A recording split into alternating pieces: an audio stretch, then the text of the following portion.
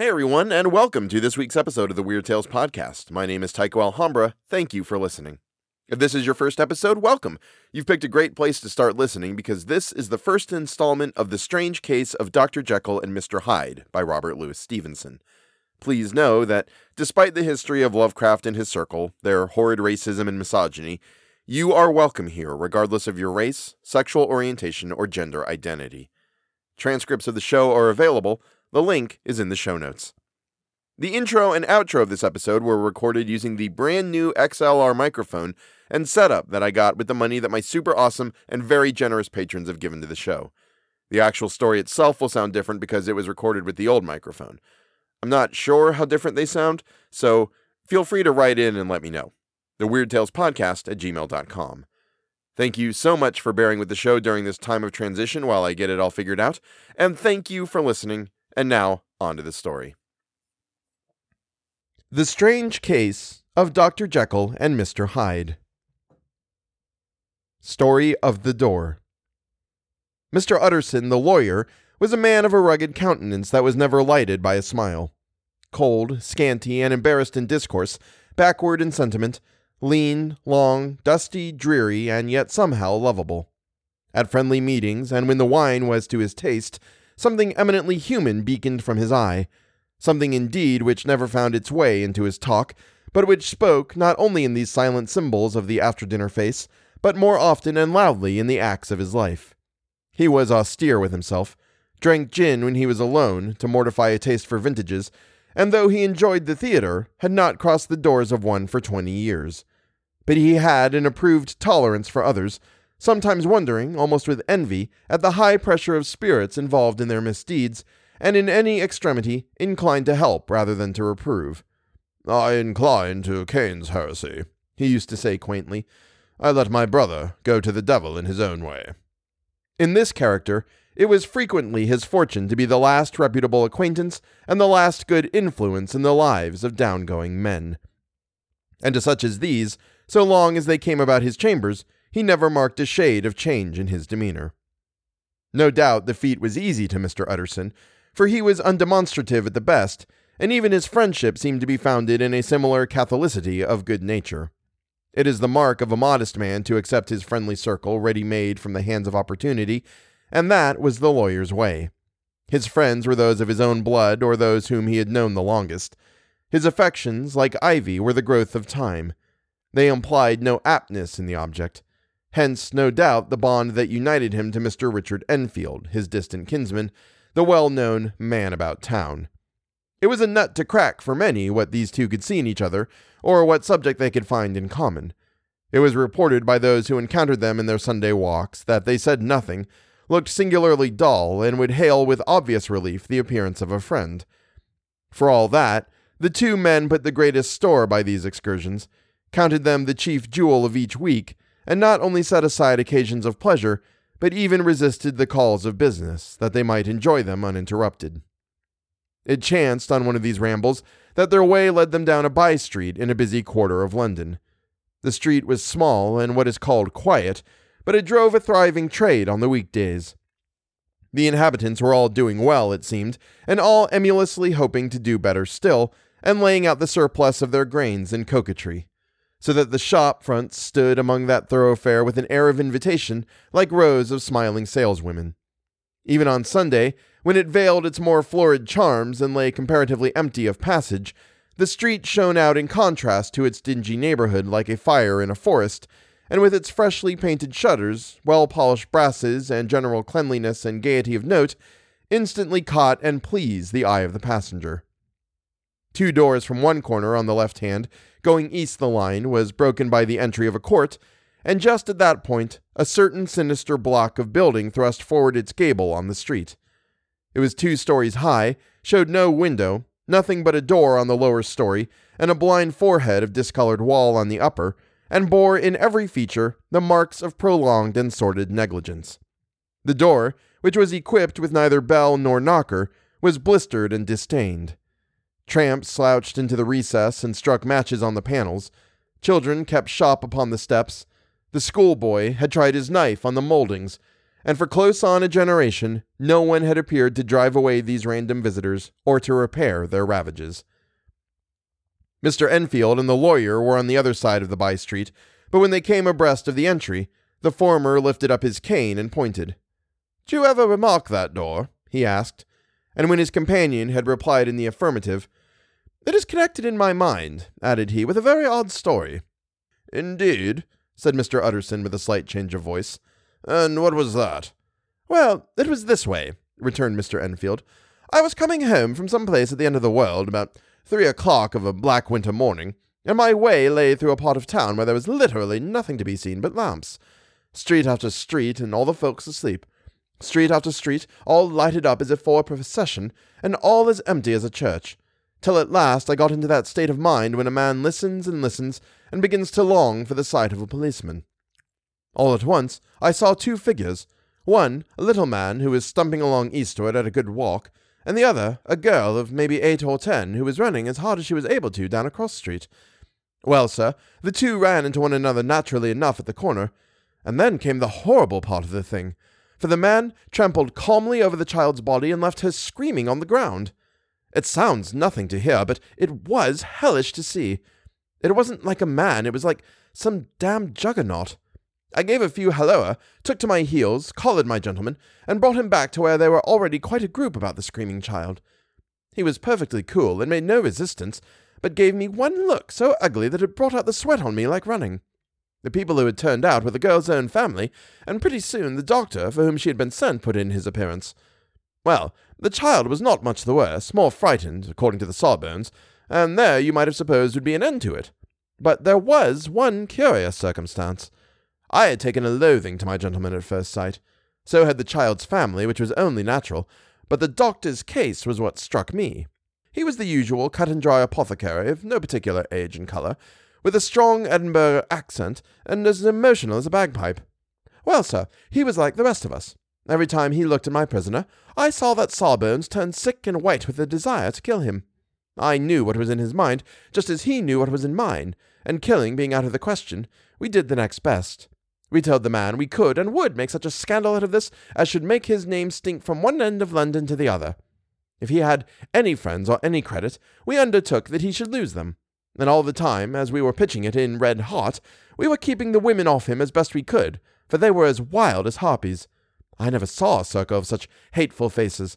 And there was a man in the middle, with a kind of black, sneering coolness. Frightened, too, I could see that, but carrying it off, sir, really like Satan. "If you choose to make capital out of this accident," said he, "I am naturally helpless. No gentleman but wishes to avoid a scene," says he. "Name your figure." Well, we screwed him up to £100 for the child's family. He would have clearly liked to stick out, but there was something about the lot of us that meant mischief, and at last he struck. The next thing was to get the money, and where do you think he carried us but to that place with the door? Whipped out a key, went in, and presently came back with a matter of £10 in gold and a cheque for the balance on Coots, drawn payable to bearer, and signed with a name that I can't mention, though it's one of the points of my story. But it was a name at least very well known and often printed. The figure was stiff, but the signature was good for more than that if it was only genuine. I took the liberty of pointing out to my gentleman that the whole business looked apocryphal, and that a man does not, in real life, walk into a cellar door at 4 a.m. and come out with another man's cheque for close upon £100. But he was quite easy in sneering. "Set your mind at rest," says he. "I will stay with you till the bank's open and cash the cheque myself." So we all set off, the doctor and the child's father and our friend and myself, and passed the rest of the night in my chambers, and next day when we had breakfasted went in a body to the bank. I gave in the cheque myself, and said I had every reason to believe it was a forgery. Not a bit of it. The cheque was genuine. "Tut, tut," said Mr. Utterson. "I see you feel as I do," said Mr. Enfield. "Yes, it's a bad story, for my man was a fellow that nobody could have to do with, a really damnable man, and the person that drew the cheque is the very pink of the properties, celebrated too, and, what makes it worse, one of your fellows who do what they call good. Blackmail, I suppose. An honest man paying through the nose for some of the capers of his youth. Blackmail House is what I call the place with the door in consequence. Though even that, you know, is far from explaining all," he added, and with the words fell into a vein of musing. From this, he was recalled by Mr. Utterson asking rather suddenly, And you don't know if the drawer of the chuck lives there? A likely place, isn't it? Returned Mr. Enfield. But I happen to have noticed his address. He lives in some square or other. And you never asked about the place with the door? Said Mr. Utterson. No, sir. I had a delicacy, was the reply. I feel very strongly about putting questions. It partakes too much of the style of the Day of Judgment. You start a question, and it's like starting a stone.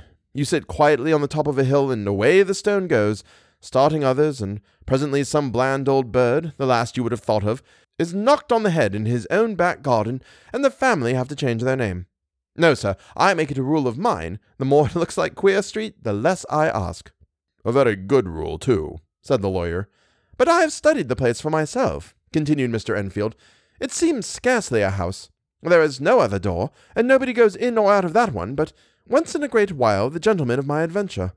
There are 3 windows looking out on the court on the first floor, none below. The windows are always shut, but they're clean, and then there is a chimney which is generally smoking, so somebody must live there. And yet it's not so sure, for the buildings are so packed together about the court that it's hard to say where one ends and another begins. The pair walked on again for a while in silence, and then, Enfield, said Mr. Utterson, that's a good rule of yours. Yes, I think it is, returned Enfield. But for all that, continued the lawyer, there's one point I want to ask. I want to ask the name of that man who walked over the child. Well, said Mr. Enfield, I can't see what harm it would do. It was a man of the name of Hyde. Said Mr. Utterson. What sort of a man is he to see? He is not easy to describe. There's something wrong with his appearance, something displeasing, something downright detestable. I never saw a man I so disliked, and yet I scarce know why. He must be deformed somewhere.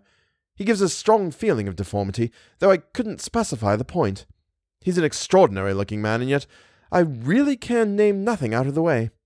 No, sir, I can make no hand of it. I can't describe him, and it's not want of memory, for I declare I can see him this moment.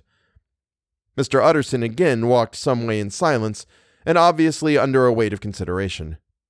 You are sure he used a key? He inquired at last.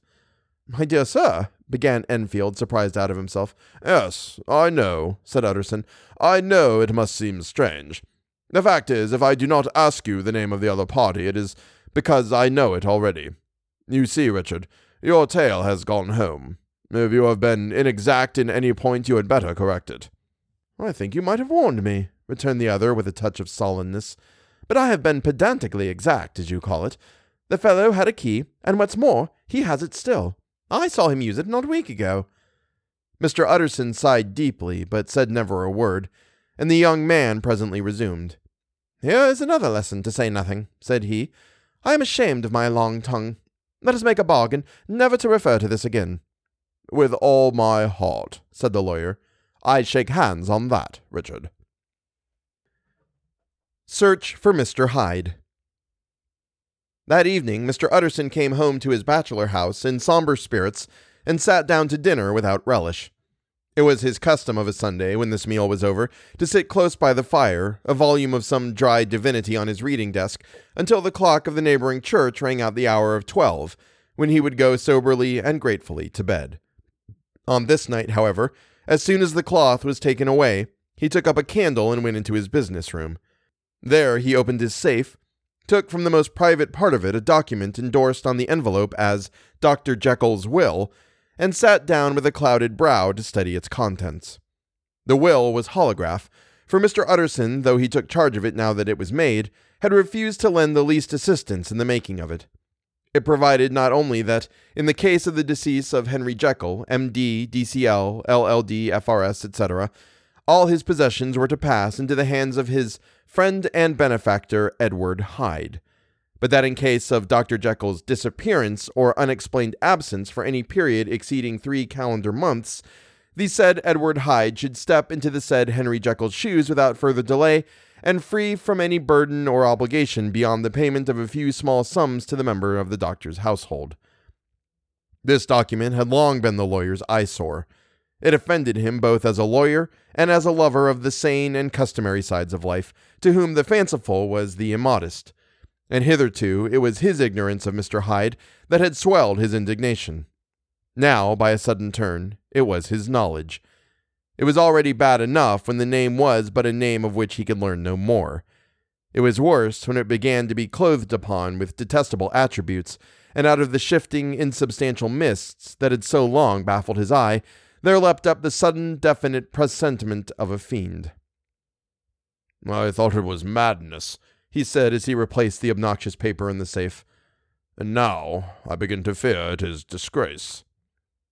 With that, he blew out the candle, put on a greatcoat, and set forth in the direction of Cavendish Square, that citadel of medicine, where his friend the great Dr. Lanyon had his house and received his crowding patients.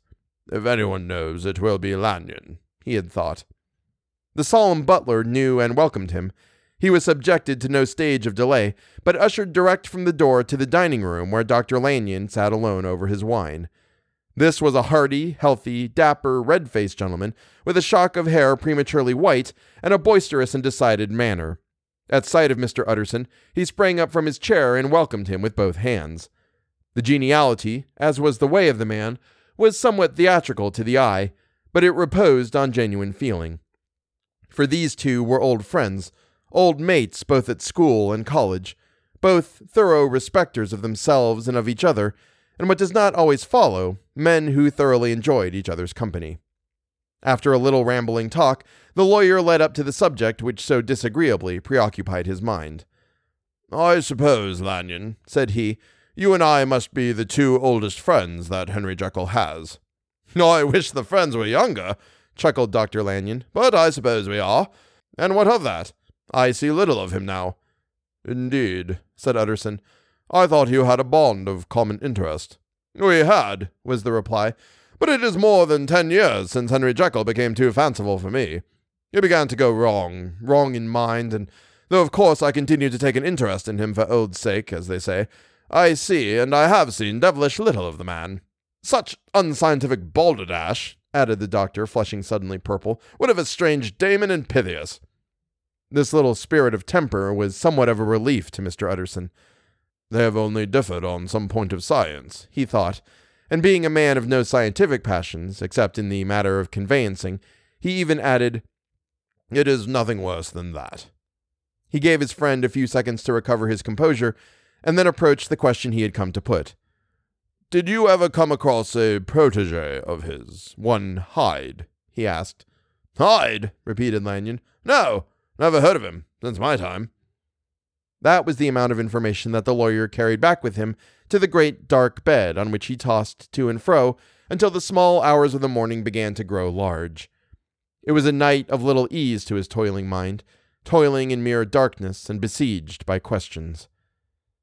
6 o'clock struck on the bells of the church that was so conveniently near to Mr. Utterson's dwelling, and still he was digging at the problem. Hitherto it had touched him on the intellectual side alone, but now his imagination also was engaged, or rather enslaved, and as he lay and tossed in the gross darkness of the night and the curtained room, Mr. Enfield's tale went by before his mind in a scroll of lighted pictures. He would be aware of the great field of lamps of a nocturnal city, then of the figure of a man walking swiftly, then of a child running from the doctors, and then these met, and that human juggernaut trod the child down and passed on, regardless of her screams. Or else he would see a room in a rich house where his friend lay asleep, dreaming and smiling at his dreams. And then the door of that room would be opened, the curtains of the bed plucked apart, the sleeper recalled, and lo, there would stand by his side a figure to whom power was given, and even at that dead hour he must rise and do its bidding. The figure in these two places haunted the lawyer all night, and if at any time he dozed over, it was but to see it glide more stealthily through sleeping houses, or move the more swiftly, and still the more swiftly, even to dizziness, through wider labyrinths of lamp-lighted city, and at every street corner crush a child and leave her screaming. And still the figure had no face by which he might know it. Even in his dreams it had no face, or one that baffled him and melted before his eyes. And thus it was that there sprang up and grew apace in the lawyer's mind a singularly strong, almost an inordinate curiosity to behold the features of the real Mr. Hyde. If he could but once set eyes on him, He thought the mystery would lighten and perhaps roll altogether away, as was the habit of mysterious things when well examined. He might see a reason for his friend's strange preference or bondage, call it which you please, and even for the startling clause of the will. At least it would be a face worth seeing, the face of a man who was without bowels of mercy, a face which had but to show itself to raise up, in the mind of the unimpressionable Enfield, a spirit of enduring hatred. From that time forward, Mr. Utterson began to haunt the door in the by-street of shops. In the morning before office hours, at noon when business was plenty and time scarce, at night under the face of the fogged city moon, by all lights and at all hours of solitude or concourse, the lawyer was to be found on his chosen post. If he be Mr. Hyde, he had thought, I shall be Mr. Seek. And at last, his patience was rewarded. It was a fine dry night, frost in the air, the streets as clean as a ballroom floor, the lamps unshaken by any wind, drawing a regular pattern of light and shadow. By 10 o'clock, when the shops were closed, the by-street was very solitary, and, in spite of the low growl of London from all around, very silent. Small sounds carried far. Domestic sounds out of the houses were clearly audible on either side of the roadway, and the rumor of the approach of any passenger preceded him by a long time. Mr. Utterson had been some minutes at his post when he was aware of an odd light footstep drawing near. In the course of his nightly patrols, he had long grown accustomed to the quaint effect with which the footfalls of a single person, while he is still a great way off, suddenly spring out distinct from the vast hum and clatter of the city. Yet his attention had never before been so sharply and decisively arrested, and it was with a strong, superstitious prevision of success that he withdrew into the entry of the court. The steps drew swiftly nearer and swelled out suddenly louder as they turned the end of the street. The lawyer, looking forth from the entry, could soon see what manner of man he had to deal with. He was small and very plainly dressed, and the look of him, even at that distance, went somehow strongly against the watcher's inclination. But he had made straight for the door, crossing the roadway to save time, and as he came, he drew a key from his pocket like one approaching home. Mr. Utterson stepped out and touched him on the shoulder as he passed. Mr. Hyde, I think. Mr. Hyde shrank back with a hissing intake of the breath, but his fear was only momentary, and though he did not look the lawyer in the face, he answered coolly enough. That is my name. What do you want? I see you are going in, returned the lawyer. I am an old friend of Dr. Jekyll's, Mr. Utterson of Gaunt Street. You must have heard of my name, and meeting you so conveniently, I thought you might admit me. You will not find Dr. Jekyll. He is from home, replied Mr. Hyde, blowing in the key. And then suddenly, but still without looking up, How did you know me? He asked. On your side, said Mr. Utterson. Will you do me a favor? With pleasure, replied the other. What shall it be? Will you let me see your face? Asked the lawyer. Mr. Hyde appeared to hesitate, and then, as if upon some sudden reflection, fronted about with an air of defiance, and the pair stared at each other pretty fixedly for a few seconds. Now I shall know you again, said Mr. Utterson. It may be useful. Yes, returned Mr. Hyde. It is as well we have met. And apropos, you should have my address. And he gave a number of a street in Soho. Good God, thought Mr. Utterson. Can he, too, have been thinking of the will? But he kept his feelings to himself, and only grunted in acknowledgment of the address. And now, said the other, how did you know me? By description, was the reply. Whose description? We have common friends, said Mr. Utterson. Common friends, echoed Mr. Hyde a little hoarsely. Who are they? Jekyll, for instance, said the lawyer. He never told you, cried Mr. Hyde with a flush of anger. I did not think you would have lied. Come, said Mr. Utterson. That is not fitting language. The other snarled aloud into a savage laugh, and the next moment, with extraordinary quickness, he had unlocked the door and disappeared into the house. The lawyer stood a while when Mr. Hyde had left him, the picture of disquietude. Then he began slowly to mount the street, pausing every step or two and putting his hand to his brow like a man in mental perplexity. The problem he was thus debating as he walked was one of a class that is rarely solved. Mr. Hyde was pale and dwarfish. He gave an impression of deformity without any nameable malformation. He had a displeasing smile. He had borne himself to the lawyer with a sort of murderous mixture of timidity and boldness, and he spoke with a husky, whispering, and somewhat broken voice. All these were points against him, but not all of these together could explain the hitherto unknown disgust, loathing, and fear with which Mr. Utterson regarded him. "There must be something else," said the perplexed gentleman. "There is something more, if I could find a name for it. God bless me, the man seems hardly human. Something troglodytic, shall we say? Or can it be the old story of Dr. Fell? Or is it the mere radiance of a foul soul that thus transpires through and transfigures its clay continent? The last, I think. For, oh, my poor old Harry Jekyll, if ever I read Satan's signature upon a face, it is on that of your new friend." Round the corner from the by-street, there was a square of ancient, handsome houses, now for the most part decayed from their high estate and let in flats and chambers to all sorts and conditions of men: map engravers, architects, shady lawyers, and the agents of obscure enterprises. One house, however, second from the corner, was still occupied entire, and at the door of this, which wore a great air of wealth and comfort, though it was now plunged in darkness except for the fanlight, Mr. Utterson stopped and knocked. A well-dressed elderly servant opened the door. "Is Dr. Jekyll at home, Poole?" asked the lawyer. "I will see, Mr. Utterson," said Poole, admitting the visitor as he spoke into a large, low-roofed, comfortable hall paved with flags, warmed, after the fashion of a country house, by a bright open fire, and furnished with costly cabinets of oak.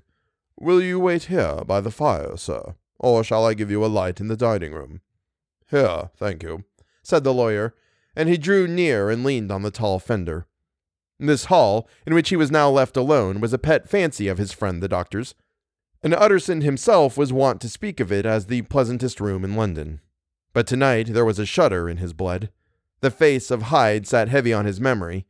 He felt, what was rare with him, a nausea and distaste of life, and in the gloom of his spirits he seemed to read a menace in the flickering of the firelight on the polished cabinets and the uneasy starting of the shadow on the roof. He was ashamed of his relief when Poole presently returned to announce that Dr. Jekyll was gone out. "I saw Mr. Hyde go in by the old dissecting-room, Poole," he said.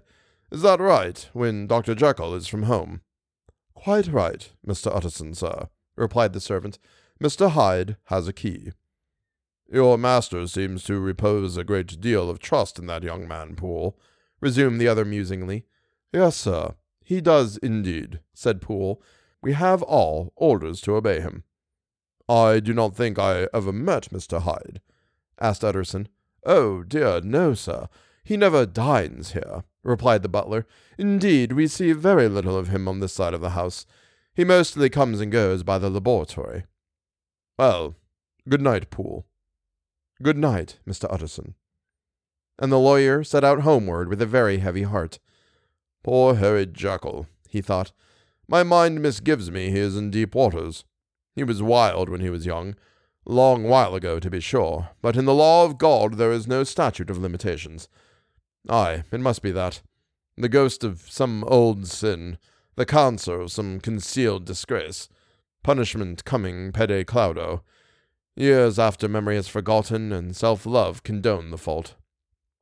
And the lawyer, scared by the thought, brooded a while on his own past, groping in all the corners of his memory, lest by chance some jack-in-the-box of an old iniquity should leap to light there. His past was fairly blameless. Few men could read the rolls of their life with less apprehension, yet he was humbled to the dust by the many ill things he had done, and raised up again into a sober and fearful gratitude by the many he had come so near to doing, yet avoided. And then, by a return on his former subject, he conceived a spark of hope. "This Master Hyde, if he were studied," thought he, "must have secrets of his own. Black secrets by the look of him. Secrets compared to which poor Jekyll's worst would be like sunshine. Things cannot continue as they are. It turns me cold to think of this creature stealing like a thief to Harry's bedside. Poor Harry, what awakening! And the danger of it. For if this Hyde suspects the existence of the will, he may grow impatient to inherit. I must put my shoulders to the wheel, if Jekyll will but let me. He added, if Jekyll will only let me. For once more, he saw before his mind's eye, as clear as transparency, the strange clauses of the will. And that was part 1 of the strange case of Dr. Jekyll and Mr. Hyde. Thank you so much for listening. If you enjoy my readings and would like to commission me to do something for you, I'm always happy to take on work. I can narrate your audiobook, I can provide voiceover for your burgeoning YouTube career, I can act in your show. Just drop me a line at theweirdtalespodcast@gmail.com and we'll discuss details. Thank you to my patrons who have once again allowed me to upgrade my gear to attempt to make the show better. I purchased this fancy new XLR mic and I'm going to look into getting a mixing board next. Then I have to teach myself how to use it, and then we'll really be in business. Thank you to, and I'm going to mispronounce this, and I'm so sorry, Melissa Baudriel, new patron of the show. Thank you so much for your support, and I hope you enjoy The Moonstone, which you can also listen to if you support the show at the $10 tier or above, patreon.com/theweirdtalespodcast. Thank you, Damon Bowles, Marco Van Putten, Ryan Patrick, and Ineptus Astartes. I very much appreciate the support. Thank you all so much for listening. Please, please, please go and get vaccinated if you haven't, and get your booster shot if you have. Continue wearing a mask whether you have or not. Do not take horse dewormer. Do not drink bleach. Do not take hydroxychloroquine. None of that will help you, and it will very possibly kill you dead. Punch a racist in the face, and always remember that the most important step a person can take is always the next one. Thank you, and have a great week.